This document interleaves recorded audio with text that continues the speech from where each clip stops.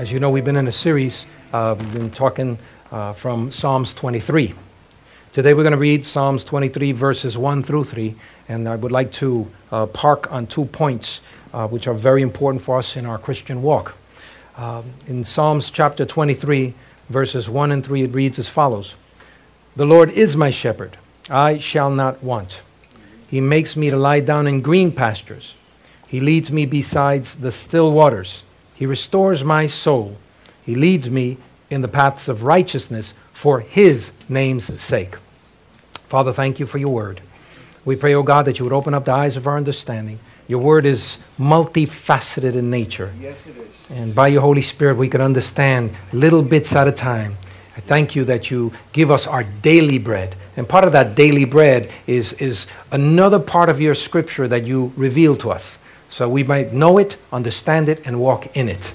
Thank you, Father, for it. We give you the glory for it. In the name of the Lord Jesus Christ, amen and amen. You may be seated in God's presence.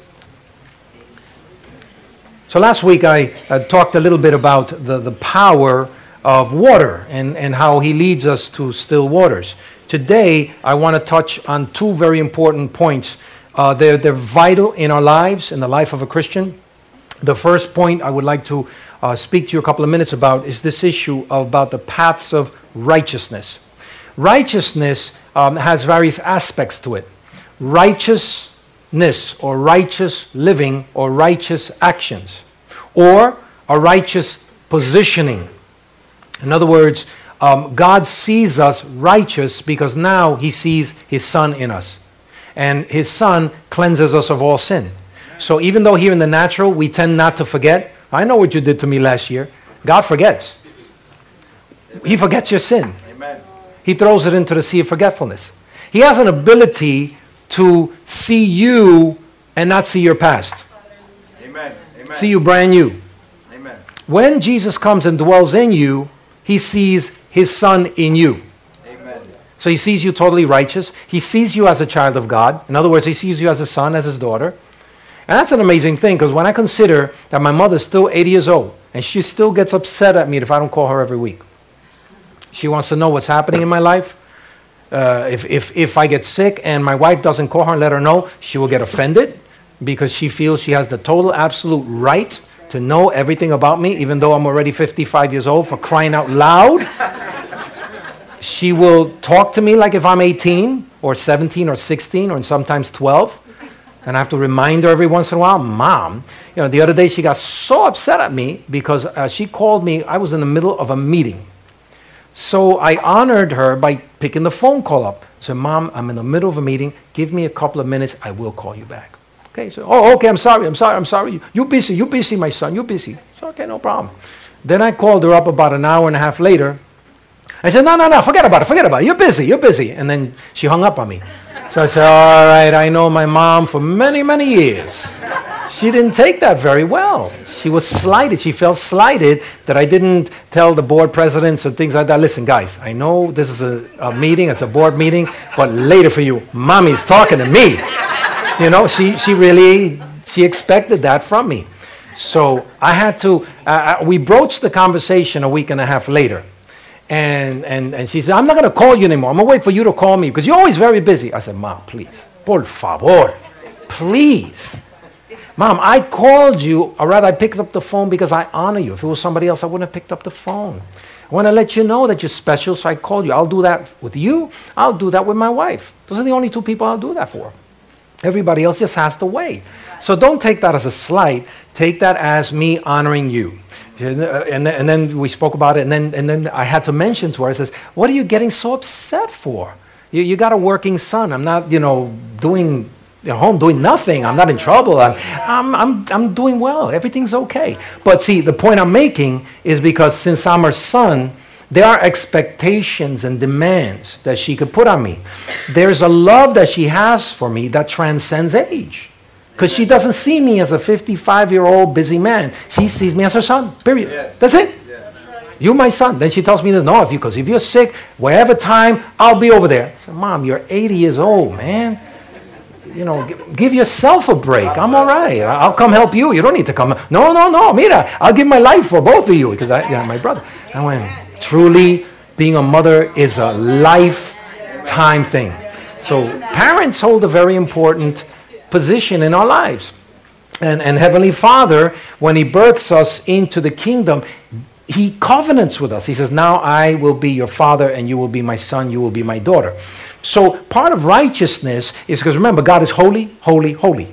Nothing unholy could dwell in His presence. So by nature, we can't dwell in His presence. All of us, we cannot dwell in His presence. But by virtue of the new birth in Christ, we can. And not only does He save us, He doesn't save us and make us one of His hired hand. You understand? He saves us and makes us His own children. So because of that, now He wants to be involved in our lives and He wants us to be involved in His life and in His kingdom. But you can't be that, you can't practice that unless you're righteous. So then He furthermore gives us the gift of righteousness in Christ. When we come to Christ and we're born again, it's not something we have to do, it's a gift. Say with me, it's not something we have to do, it's a gift. When Christ births you, what happens is God declares you righteous. In other words, you can stand in His presence. In other words, you are totally forgiven. All of your past doesn't make a difference anymore. One of the titles of the devil is the accuser of the brethren. So he's constantly accusing us. Yeah, you did this. Yeah, you did this. But in the court of heaven, a child of God has a different authority, because the prosecuting attorney, the devil, is saying, you did this, you did this. But you know who's our advocate? You know who is our lawyer? Jesus. So Jesus is seated with us on our side at our table. And who's the judge? God the Father. So see, it's stacked on our favor. Because when God the Father says, okay, what did He do that you bring Him before this heavenly court? Well, He did this, He messed up, He sinned. And then Jesus stands up, Heavenly Father, He received me. Amen. He asked for forgiveness. Amen. Then the Father goes, oh, okay, case closed, bam, I declare him righteous. Amen. The prosecuting attorney has to take his tail, put him between his legs and walk out with another loss. Amen. You understand? So I love that about Heavenly Father, because He declares us righteous. But that's one aspect of righteousness. It's a gift. It's imputed upon us. It's given to us because of His name's sake. See. Then number two, another part of righteousness is simply right actions. Yes. Right behaviors. That is not automatic. That takes time. If I come to Christ and I've been sinning all my life, or by sinning I've been missing the mark all my life. That's what sin means, to miss the mark. You know, God created us in such a way so that we could excel in life. We could enjoy life here and fellowship with Him. But many times we miss the mark and we get into things that are not good for us, and they destroy us. Yeah. So if we've been behaving in a certain way all our lives, or acting in a certain way in all our lives, it takes time to break out of those habits. So that's why Christians really, really need to calm down and stop being so judgmental about others that are coming into the kingdom. If I've had a 25-year smoking habit, for example, and in the middle of the service I have to go out and smoke a cigarette because the nicotine thing is killing me, we have to, give the guy a break, or give the gal a break. Yes. Let's not be so hard on that person. Well, I thought he was a Christian. Well, he is. He loves God. He just came to Christ, a month ago. Yes. But now there are certain behaviors that little by little, that person, via the process of just starting to live for God, being discipled in a local church, learning the Word of God, learning the behaviors that were detrimental to them in the beginning or in their lives, and now they start letting it go little by little by little. So if a person tells me they're a Christian, I'm just going to say, okay, well, praise God. All right, I take you at your word. Then if I see certain behaviors in them, I guess I'll pray for them. Lord, help them, because maybe they haven't had that revelation yet in this situation. And if I have a chance, I'll help to mentor them so little by little they can align their lives with the righteousness of Christ. Understand? What happens if you were like every single third word was a curse word? Yeah, your sore mouth, your potty mouth. Right, for many years. Here, footing all over the place, right? And now you come to Christ, man. You're crying, the whole thing. You get baptized, and every once in a while, a footnote comes out.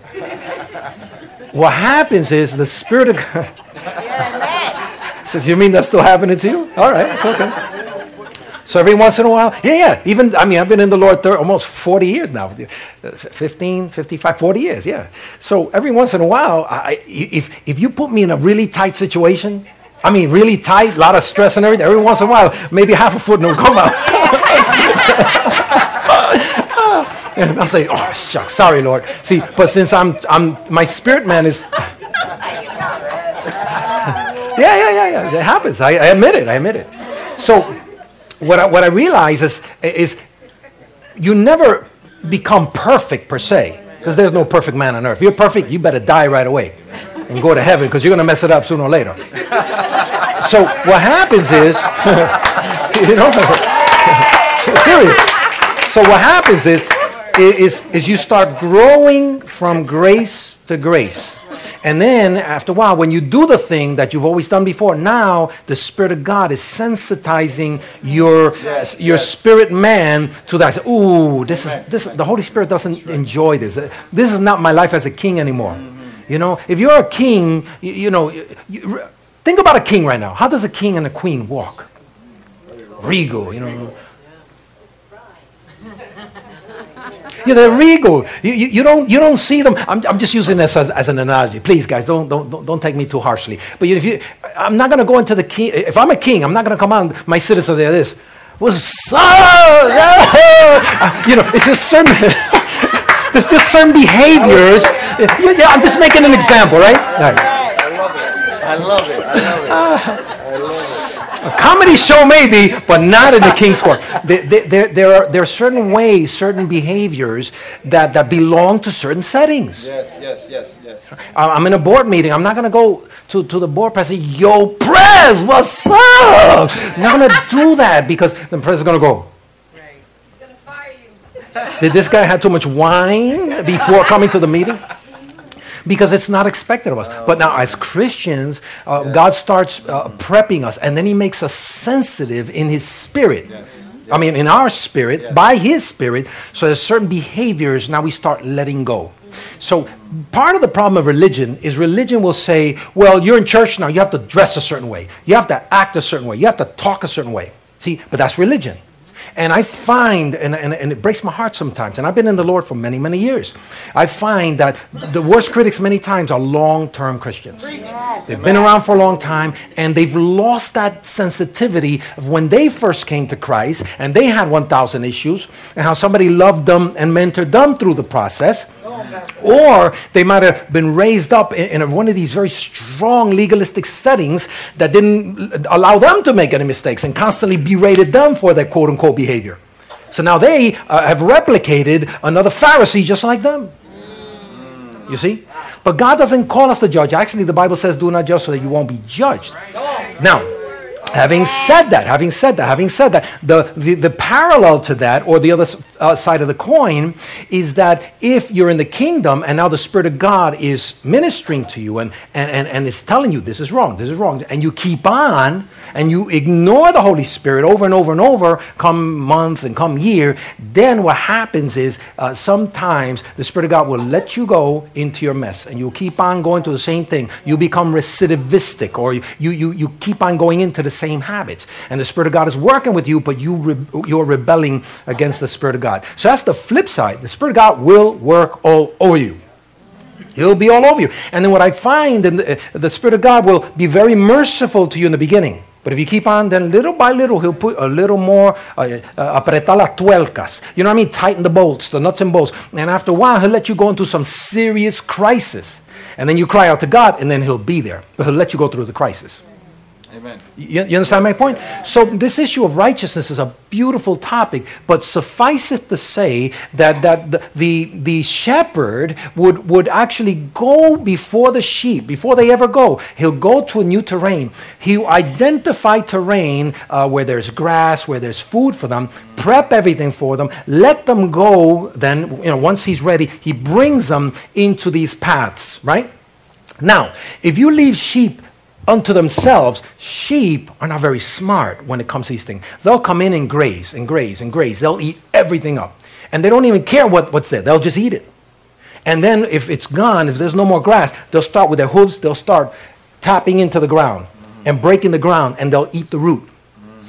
Right? And then another thing about sheep, if you leave them there long enough, I'm going to get a little graphic. Sheep don't care where they go. They go where they eat. So you can't keep them in the same place. You got to keep them moving, right? And then you got to replenish that soil and replenish that area, which is what the shepherd does. See, sheep don't care. They'll come in, okay, the shepherd has me here, time to eat. They'll do whatever they do, they'll enjoy, but they will mess up whatever terrain given enough time. And this is what happens with us. We have a tendency of doing that. We come into situations, we come into blessings, and left to our own devices, we mess up everything. Amen, amen, amen. True. Because of our recidivistic behaviors. Yes. We keep on going back to the old stuff. Yes, yes. You see? And so God, the high shepherd, the chief shepherd, he needs to keep us moving. He needs to provide for us, because if he leaves us alone many times, if we have no direction, we mess up. Sometimes we are our own worst enemies. Amen. But God the Heavenly Father, since he knows us as the chief shepherd, he'll prep everything for us and then take us on these paths of quote-unquote righteousness. A path of righteousness is the path that will bring me into the right living, right actions. He's not trying to keep us from having fun. He's bringing us to a place where we will have the greatest life ever. He came to give us life and life in abundance. Praise God. We're the ones that mess it up. Yes. You know, oh, I'm sick. Well, okay, all right. So let's deal with this issue that I'm sick. It could come from 1,000 different areas. But what can we do to try our best? Well, we can exercise. We can eat right. We can make sure our home is safe. We're learning right now. I'm doing a lot of study on this on a professional level, how our homes could make us sick. And we didn't know these things. You know, you use a lot of Clorox, you use a lot of different type of chemicals, and that stuff leaches into our through our pores, into our bloodstream. You see, many times we don't have the adequate ventilation at home, so all that stuff just stays there. Do you know rug has formaldehyde? And that stuff leaches into the air. The old buildings, many times, they have items in it that are no good. There's mold, there's mildew, there's dander. Carpets, I tell you, don't get me wrong. I like carpets, they're great. But you got to clean these things every once in a while. Some people will come into a room and start sneezing like mad. You know why? They're allergic to something. It could be a dust mite. It could be cat dander. How many of you get hit hard by cat dander? Yeah, it's alive. It's there. So if we know these things, we'll be able to live in such a way where we can overcome that. And actually excel. And this issue of living righteously before God, there are actions in the natural that affect our spirit, man, that affect our life. Like, for example, if I'm always gossiping, that's a curse. Yes. See, so now by revelation, I know that, so I stop the gossip. I stop talking against my brothers because I'm talking against Jesus. One time, somebody did something, he affected, he's actually an apostle. Before being an apostle, he would persecute Christians. And he would come at them and get them arrested. And one of them even died right in his presence. And one day Jesus literally did a special delivery. Came right at him.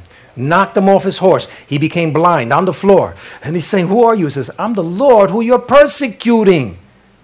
Who? I'm not persecuting you. I'm persecuting those crazy Christians. Yeah, that's my body.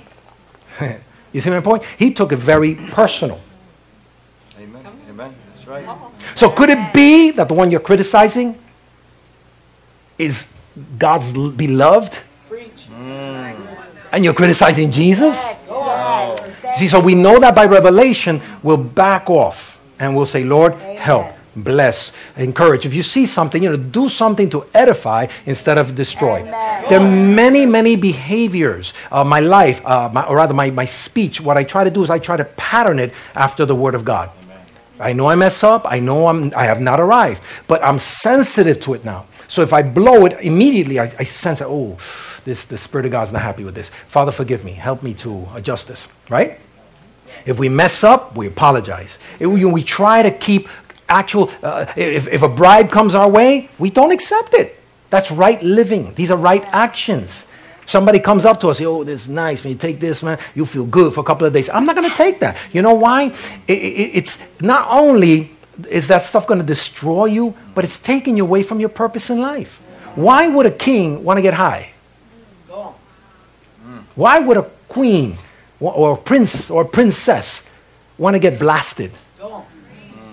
And get so drunk that they can't even walk in the street. Amen. You understand? That's not endemic. It's not natural to the Christian lifestyle. And God doesn't want us walking that way, because the life we're called to live is so much higher. And we're called to bless people. Every day that you're alive, you're a blessing. Every day that you're alive, there's a purpose behind that. There's something special God's calling you to do. I don't wake up in the morning and say, all right, same old, same old. Yeah, how you doing? La misma cosa de siempre. Same thing every day. Right? No, not for me. Not for me, because I understand there's something redemptive. There's a redemptive value to me waking up in the morning. Amen. Because since I'm alive, I still got to do something in Christ, right? Yes. The day I don't wake up anymore, I've completed my task. Yes. You see, I've completed my assignment. But as long as I'm alive, I'm called to do something. Yes. So say to your neighbor, we're righteous. We're righteous. But we're also practicing righteousness. Practicing righteousness. Praise the Lord. So this issue of righteousness is an amazing study, and I recommend you get into it even more so. Then the other thing, in part B of verse 3, it says, he leads me in the paths of righteousness for his name's sake. He's not leading you into righteousness just because he loves you. He's leading you because of his own glory, his own name, his own honor. Amen. You're his children. Amen. Now, I don't know about you, but if my children mess up out there and I have to pick them up in prison, not for nothing, I'm going to feel that my name is being affected here. Anybody? Right. If you had a child and they're in prison, wouldn't that kind of affect you a little? Yes. If you have a child and they win the Nobel Peace Prize, how are you going to feel? Wow. If you have to walk in to the White House because your child just became president, how are you going to feel? Isn't your namesake, isn't your name sort of like encouraged when your children do something good that encompasses something that will benefit humanity? Absolutely. So this is about him. It's not about you. See, we think we're the center of the universe many times. We think we're all that and a bag of chips. Yeah. It's not about you. We're not the center of the universe. We get the privilege of participating. But in this morning, one of the meetings we had, we were talking about fracking, how they're getting gas in Pennsylvania, and some of it has radon and all that other thing. And then she said this, we're only here for a small speck of eternity.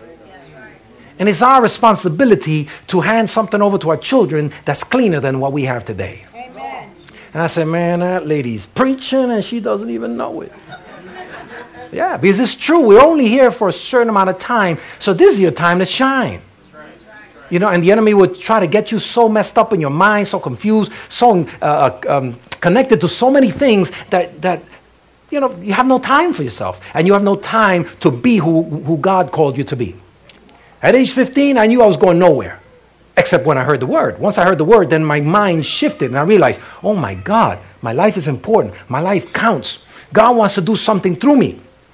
And now 4 decades later, I realize, look how beautiful my life has been, because he's led me on the paths of righteousness for his name's sake. And I get the blessing of partnering with him, and I get the blessing of living a rich life, of helping others, of representing Christ here on earth.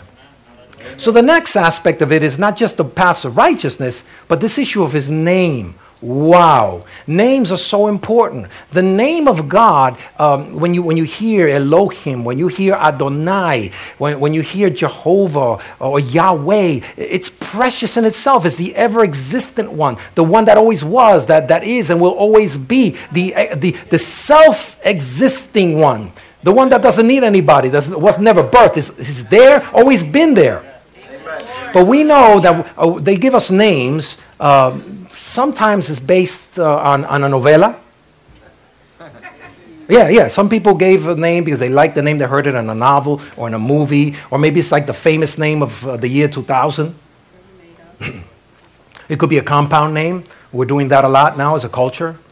But in the old days, they didn't name people that way. They named people based on that person's nature, on the family's nature, the family's character, what they thought it would be. One guy, this lady birthed him in the midst of pain, so she called him Jabez, I think, because it means pain. So all year long, all his life growing up, yo, Pain, come over here. So everybody called this kid Pain. So he grew up as a man and he made a prayer to God. God, I pray that you bless me, expand my borders, so I would not be a pain anymore to my family. So I'll be a blessing. You know, and then the Bible says God honored that prayer and he made him a blessing. Amen. So names are very important. And then sometimes people will name you, but then they'll give you a nickname. All right? So I don't know about your culture, but in our culture, it's very heavy. We all get nicknames, every single one of us. I still don't understand what my nickname means. It's Papo. Yeah. I was supposed to be Junior because I'm Victor Jr., but my mother called me Papo. Now, I'm still thinking what Papo means. I'm just saying one day maybe she was on a pogo stick. Papo, Papo, Papo. Oh, I call him that. I don't know. I don't know where it came from. I just... And if you call me Papo, I won't respond to that. Only if my family calls me that will I respond, for whatever reason. My brain is set in such a way. My mother calls me, although she now calls me Victor, finally, after 55 years, she's now calling me by my name. But the beautiful thing about it is they usually name your nickname based on maybe who you are. Like for example, no, I won't say this. I won't say it because I don't know. But anyway, yeah, that will not go down good if somebody find out and share this. But the beauty about a nickname is it's more akin to who you are, your nature, what you did as a child maybe, you see. And some nicknames are fun. Other nicknames you don't want at all. You don't want anybody to know it. It's embarrassing, it's shameful, because it speaks of a past life. It speaks of something maybe you did in the past. So it's very important. But when it comes to God, when God shares a name with you, he's actually sharing part of his multifaceted nature. So when he says that he is the Lord God Almighty, that's exactly right. He is saying that he is the Lord God Almighty. He can do all things. Right? When he says, I am Jehovah Jireh, what he's saying, I am the God who provides. So I want to be not only your Savior, I want to be also your provider. He loves providing. God is not just God, he is the Father, the Heavenly Father, and he just loves providing. And in Genesis 22:14, he provided a ram for Abraham. And so Abraham saw that manifestation of God. It was a miracle that ram showed up because he was just about to do something he shouldn't have done. He was about to provide something as a sacrifice to God that wasn't the actual sacrifice, right? So, but he is the Lord God, our provider. If he says, I am Jehovah Shalom to you, what he's saying, I am God, your peace. God will give you a peace that passes understanding. What most people want today, they don't want peace. They're looking for comfort. God won't give you comfort, but he will give you peace. Amen. See, because peace is not the absence of trouble. Peace is a still calmness and confidence, even in the midst of trouble. Amen. Amen. And most people don't know how to deal with that. When you're in trouble or when you have an issue, immediately, oh my God, see? Yeah. We just lose it. We're good at losing it. And today, man, everybody's losing it all over for any little thing. You know, some of the people I serve in the building industry, I want to tell them, I says, will you chill out a bit? Will you calm down? Are you seeing yourself? I want to say that. And I always say it to them in my mind. Because they exaggerate simple things. The other day, one person complained, I'm talking about like their house was on fire because the water, instead of being very hot, it was just hot. Yeah. And what they don't realize is that the city's mandating that we take our water, our hot water, and make it lower. Right now it's supposed to be 120 degrees and no more. No, I want my water to be scalding hot. Well, you're not going to get it, not in this building, because we have some wisdom and revelation. Because what's the flip side of that? It's scalding hot, you get scalded, now you sue the building for $1 million. Another thing is they don't realize if you reduce the water by 1 degree Fahrenheit at a building level, now you just finished saving $5,000 to $10,000 at the end of the year. You see my point? So the bottom line is that peace is not the absence of conflict. Peace, get this revelation in your spirit right now. God wants to bring you to a place of peace, of stillness in your mind and your heart, even if you're 1 month rent late or one month late in your rent. Thank you. Even if you lose your job, even if you lose a contract, whatever it may be. You know why? You're confident because now your faith is in Him versus in the circumstance. And I find that too many Christians that are confident in their circumstances. They're more confident and trust more in their now, what they see with their eyes, than what God has spoken in His Word. And the Bible makes it very clear. The faith, or rather the just shall live by faith. The just do not live by emotion. Thank you. You're very kind. The just shall live by faith. So there's a stillness in my heart. I'm at peace, even though I'm going through stuff, because I know He's with me. He'll never leave me. He'll never forsake me. So this thing came to pass. Say to your neighbor, it came to pass. He's here today, but that thing's gone tomorrow, because my God is going to make sure that I go through this situation and I come on the other side 100%. Praise the Lord. Then when He says to you, He's Jehovah Rapha or Jehovah Rophe, He's the Lord who heals. He restores my soul. God is a healer. Physically, God is a healer. Spiritually, God is a healer mentally. Many times at the end of the week, man, I have so much stress on me. I say, I receive you, Jehovah Rapha, in my life, in my mind, in my heart. And I meditate on that a moment. And then I actually feel my body calming down. See, because here in New York, we have a lot of stress. Anybody here know what I'm talking about? Raise your hands if you agree with me. There's a lot of stress out there. It really is. And we need, I'm not going to meditate like, I'm not going to do that, but I'm going to meditate in His Word. The Bible says meditate in His Word. So I said, Father, thank you, because your Word says that you're the Lord that healeth. And you healeth me, so to speak. So I receive your forgiveness. I receive your healing. I receive your divine provision. When the Lord says, I am Jehovah Sikenu, means I'm the Lord God, your righteousness. So I have to remember that I'm not loved by God more today because I behave a little better than yesterday because I didn't behave so well. Yes, yes. If you ever get to that place where you think that God loves you more because you behave better today, you missed it. Right. God is your righteousness. Yes. You're not saved and loved and righteous because of your actions. That's right. You're saved and blessed and healed and righteous because of His action on the cross. Yes. Let's make no mistake about it. And I say this to those that think they're better than others because they live better. Remember the prodigal son. When he came back home, the father forgave him, took him in, had a party with him. The oldest son got very angry at the father and says, I'm here all the time and I'm serving you and you never kill a fatted calf for me. And the father says, everything I have is yours. You're already in my household. You're already living in the blessings. Why are you so jealous about your brother? The problem is that the oldest son was self-righteous.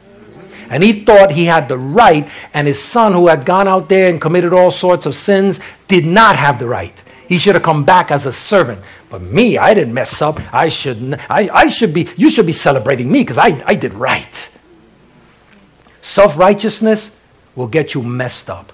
Because then you start thinking you're better, and that's the sin of pride. Yes. And the sin of pride was just what made Lucifer into the devil. Yes. The sin of pride is one of the most dangerous sins that exist. The moment you start thinking you're bigger and better than the next person, you're on your way to a fall. The Bible says pride comes just before the fall. Amen. Oh, you're preaching it yourself. Yes. He says, he calls himself, I am Jehovah Shammah, another compound name. I am the Lord that's ever present. I am with you. So he wants to remind you today, he never left you. Say to your neighbor, he never left you. He's always with you each and every day. Glory to God. So he is going to be with you when you're going through a difficult time and you're praying. He's listening to you. And he's preparing that exit. He's preparing that victory for you. Sometimes it takes a day, it takes a week, it might take a month, but he's on the case. And he got there before you, by the way, because Shepherd always gets there before you and arranges the stuff for you so that you could graze on fresh grass. Praise God. If he calls you, or rather, if he tells you, I am Jehovah Makadesh, that means I am the Lord who sanctifies. So you don't sanctify yourself. He sanctifies you. Yes. He sets you apart. Amen. Praise God. You know, it's a sanctification is, wow, that's so holy. No, it's a setting apart. Yes. Like, for example, if you come to my house, you could sit in my furniture. But I have several things in my house that are set apart just for me. I don't want nobody touching it. For example, my toothbrush. I'm not going to be happy with you. If you go to my bathroom, you say, can I use your bathroom? Sure. So it's over here. Go ahead. And you come back out and says, how are my teeth? They're fine. Yeah, I use your toothbrush. I had a little thing like, so I use your toothbrush. I say, all right. Idiot sighting. And him and I, or her and I, are going to have words. Or I'm going to kick them out of my house. Because they just finished taking something that was consecrated, Yes. set apart just for me, Yes. and they took it as something common. Yes. Amen. Yes. Thank you, Lord. That's it. Thank you, Lord. See? So that's what God does. He sanctifies you. He sets you apart for service. He sets you apart for his family. So you're no longer common. Amen. See, that's how come if anybody talks to me in a certain way, you know, I have to remind them, I'm not common. Don't talk to me that way. There's certain things I won't receive because I'm no longer common. I'm a child of God. Amen. Amen. Before in the world, they used to call me all sorts of names, and probably I was that. I deserved it. But listen, when Christ made me new, my walk is different. It's sanctified. When I say something that I shouldn't, you know, even a footnote, right? I'm sanctified. So I say, "Ooh, that doesn't belong." Oh, Father, forgive me, and I put that behavior, I put it to the side because it doesn't belong to me anymore. Yes. Hallelujah. Amen. You're set apart. You're special. And God is the one that does that. He said, you didn't find me. You didn't seek after me. I found you. Amen. I sought you. I went after you. Praise the Lord. When I say El Elyon, that means the Most High God. He's above every God. There's a lot of gods on earth, little gods, little g's. But he's the God above all gods. When he says, I am El Rohi, I am the God who sees everything. So I love it because even though people don't see what you're doing, they don't see your prayers, they don't see your kindness, they don't see your actions, or they might reject your kindness. God sees it. Amen. See, so no longer, if I do a kindness for somebody and they reject it, I don't any longer say thank you. Later for you then. I'm not going to do it for anybody else then. That's it. You see, that's what I get for helping people. No, I said, Lord, I submit that in your kingdom. I sow that in the ground of the benefit of somebody else. Yes. They might not catch it, but somebody else will. They will. You understand? But the point is God sees. He sees us. He sees when other people mistreat us. So when somebody mistreats me or talks about me, I go, oh boy, Daddy's going to know about this and Daddy's going to take care of business. You understand? In other words, I'm not going to worry like, oh, they're taking, they're abusing and nothing's going to happen. No, not in the kingdom. Something will happen. Almighty God, Almighty Heavenly Father is just. Praise God. What about El Shaddai, the Almighty God who is more than enough? More than enough. There's no such thing as depression or recession in his kingdom. Amen. He's the owner of all the gold and the silver. So even in the midst of recession, God can prosper you. Amen. Amen. I'm serious. God can prosper you even in the midst of a recession. I remember I was speaking with my wife in the living room of our home. And I was saying, we got to pray because we have a lot of bills, a lot of stuff. And then I said, okay, let's do it together. And we agreed to pray. And we even fasted together. And from that point, God started opening up doors that didn't exist. That weren't there. Just this week, I had various people call me to bless me. Yes, they wanted to put money in my hands and show up here, show up. I showed up downtown. They're giving me a check. I'm going to another place out there. They're going to give me a check. And it's not that I'm asking. They're asking me. Don't you love it when money follows you? Amen. Amen. Some of you are serious. I'm serious. God wants to provide. He's more than enough. But the thing is, we're looking here. I don't see anything. No, because you're not looking at the supernatural. In the supernatural, there's more than enough. Yes. Amen. Amen. And just think wisdom, just a moment. Right now, where is it that you're storing all of the memos, the emails, all of your documents? Where are you storing them? Oh, in my computer, of course. Excuse me. Where in your computer? That's right. In the server. In the server, where? In a hard drive. In the hard drive where? That's right. C drive Hmm? under my documents, and then it's subtitled. Subtitle. Where? Where does it go? In the memory? In the memory where? Okay. Just the hard drive. The hard drive within the RAM. What happened? Deep. It's deep. Okay, that's a good point. That's a good point. It goes in a chip. That chip, yeah. But hold on a second. You mean to tell me all of the books, I have a lot of e-books. I have thousands of documents in a little tiny thing? Don't ever say there's not enough. It's more than enough. God is able to find space and material and stuff inside a little chip. Imagine that. Amen. In the universe, there's more than enough of everything for every single person. Amen. Amen. When we're in limit, it's our mind that's limited. We limit it. When we are in limit, it's because we're not seeing the way God sees. Yes. Hallelujah. God sees abundance in a different way than we do. Yes. Hallelujah. God sees abundance in relationships. Yes. He sees abundance in suddenlies. He sees abundance where you and I will never even think, but He can do beyond all. He can do beyond everything that I ask or even think. Amen. By His power that resides powerfully in us. Amen. Hallelujah. Wow. Praise the Lord. Amen. He's Jehovah or Yahweh Nissi, and that means He's the Lord my banner. He's the Lord my victory. So in other words, He has victory for us already before we ever got into the battle. Amen. Amen. Oh, you didn't understand that. You didn't hear that. Before you get into a battle, He already gave you the victory. Yes. Hallelujah. Before you got into a battle, He knows your enemy. He already set a process and a pattern for you to have victory. That's right. Praise God. In Jehovah Sabaoth, the Lord of hosts, the Lord of war. In other words, He goes to fight for us when we can't fight for ourselves. Hallelujah. My God. Amen. There's so much in His name that if we were to understand it, we would never mistreat that name again. Hallelujah. The Lord is my shepherd. Who? The Lord. The Lord. The Lord God Almighty. And the last name I just wanted to touch, there's so many, but I wanted to touch one more, is this issue of Isaiah 6:9. For unto us a child is born, unto us a son is given. The government will be upon His shoulders, and He will be called Wonderful, Counselor, Mighty God, Everlasting Father and Prince of Peace. But there's another name right there that I love, Everlasting Father.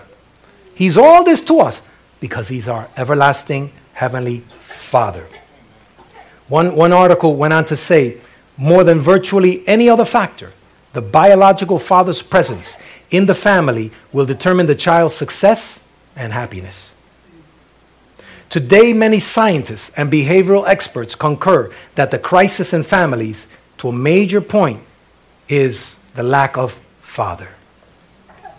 The prophet Malachi, he said this, that when Jesus came on the cross, He would restore the relationship between father and son.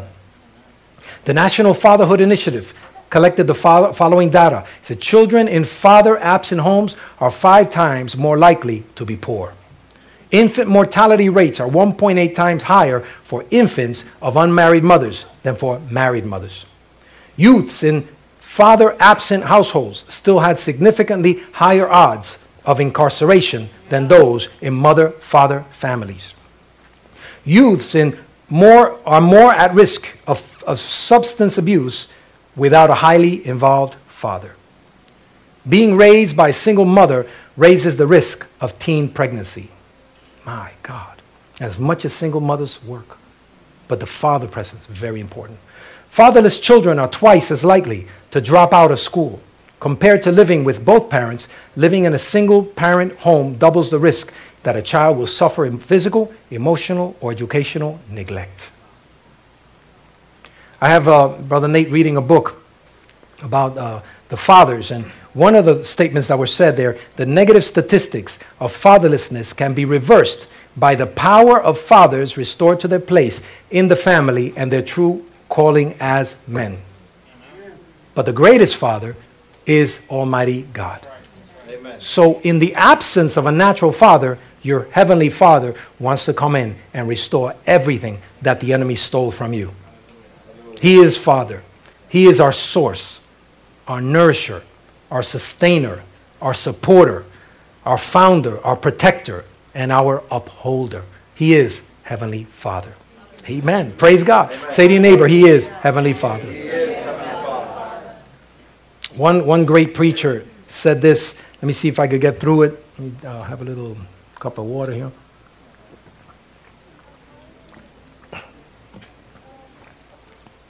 All right, you ready for this one? Amen.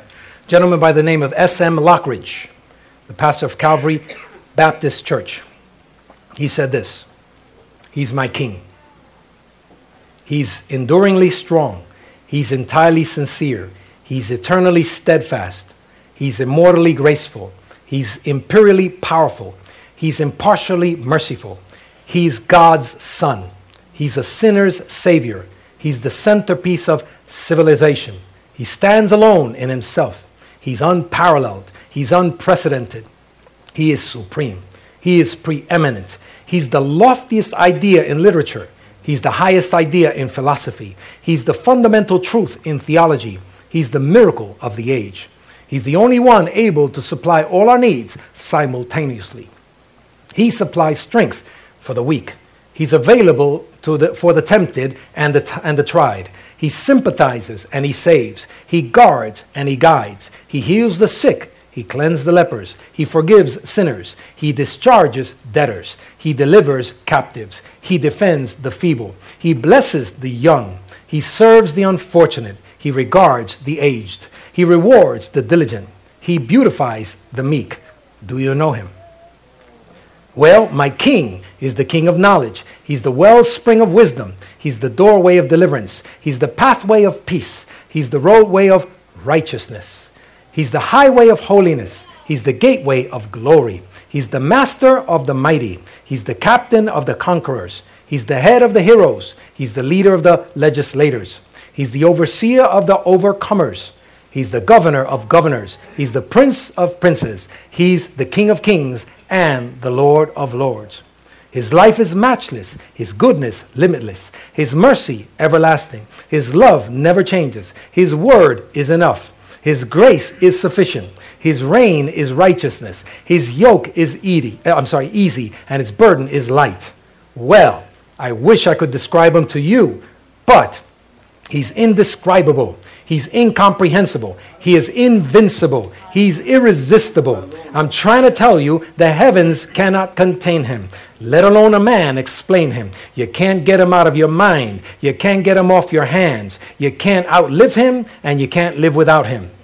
The Pharisees couldn't stand him, but they found out they couldn't stop him. Pilate couldn't find any fault in him. Herod could not kill him. Death couldn't handle him, and the grave could not hold him. That's my king. He always has been, and he always will be. I'm talking about who he is. He had no predecessor, and he has no successor. And there was nobody before him, and there'll be nobody after him. You can't impeach him. And he's not going to resign.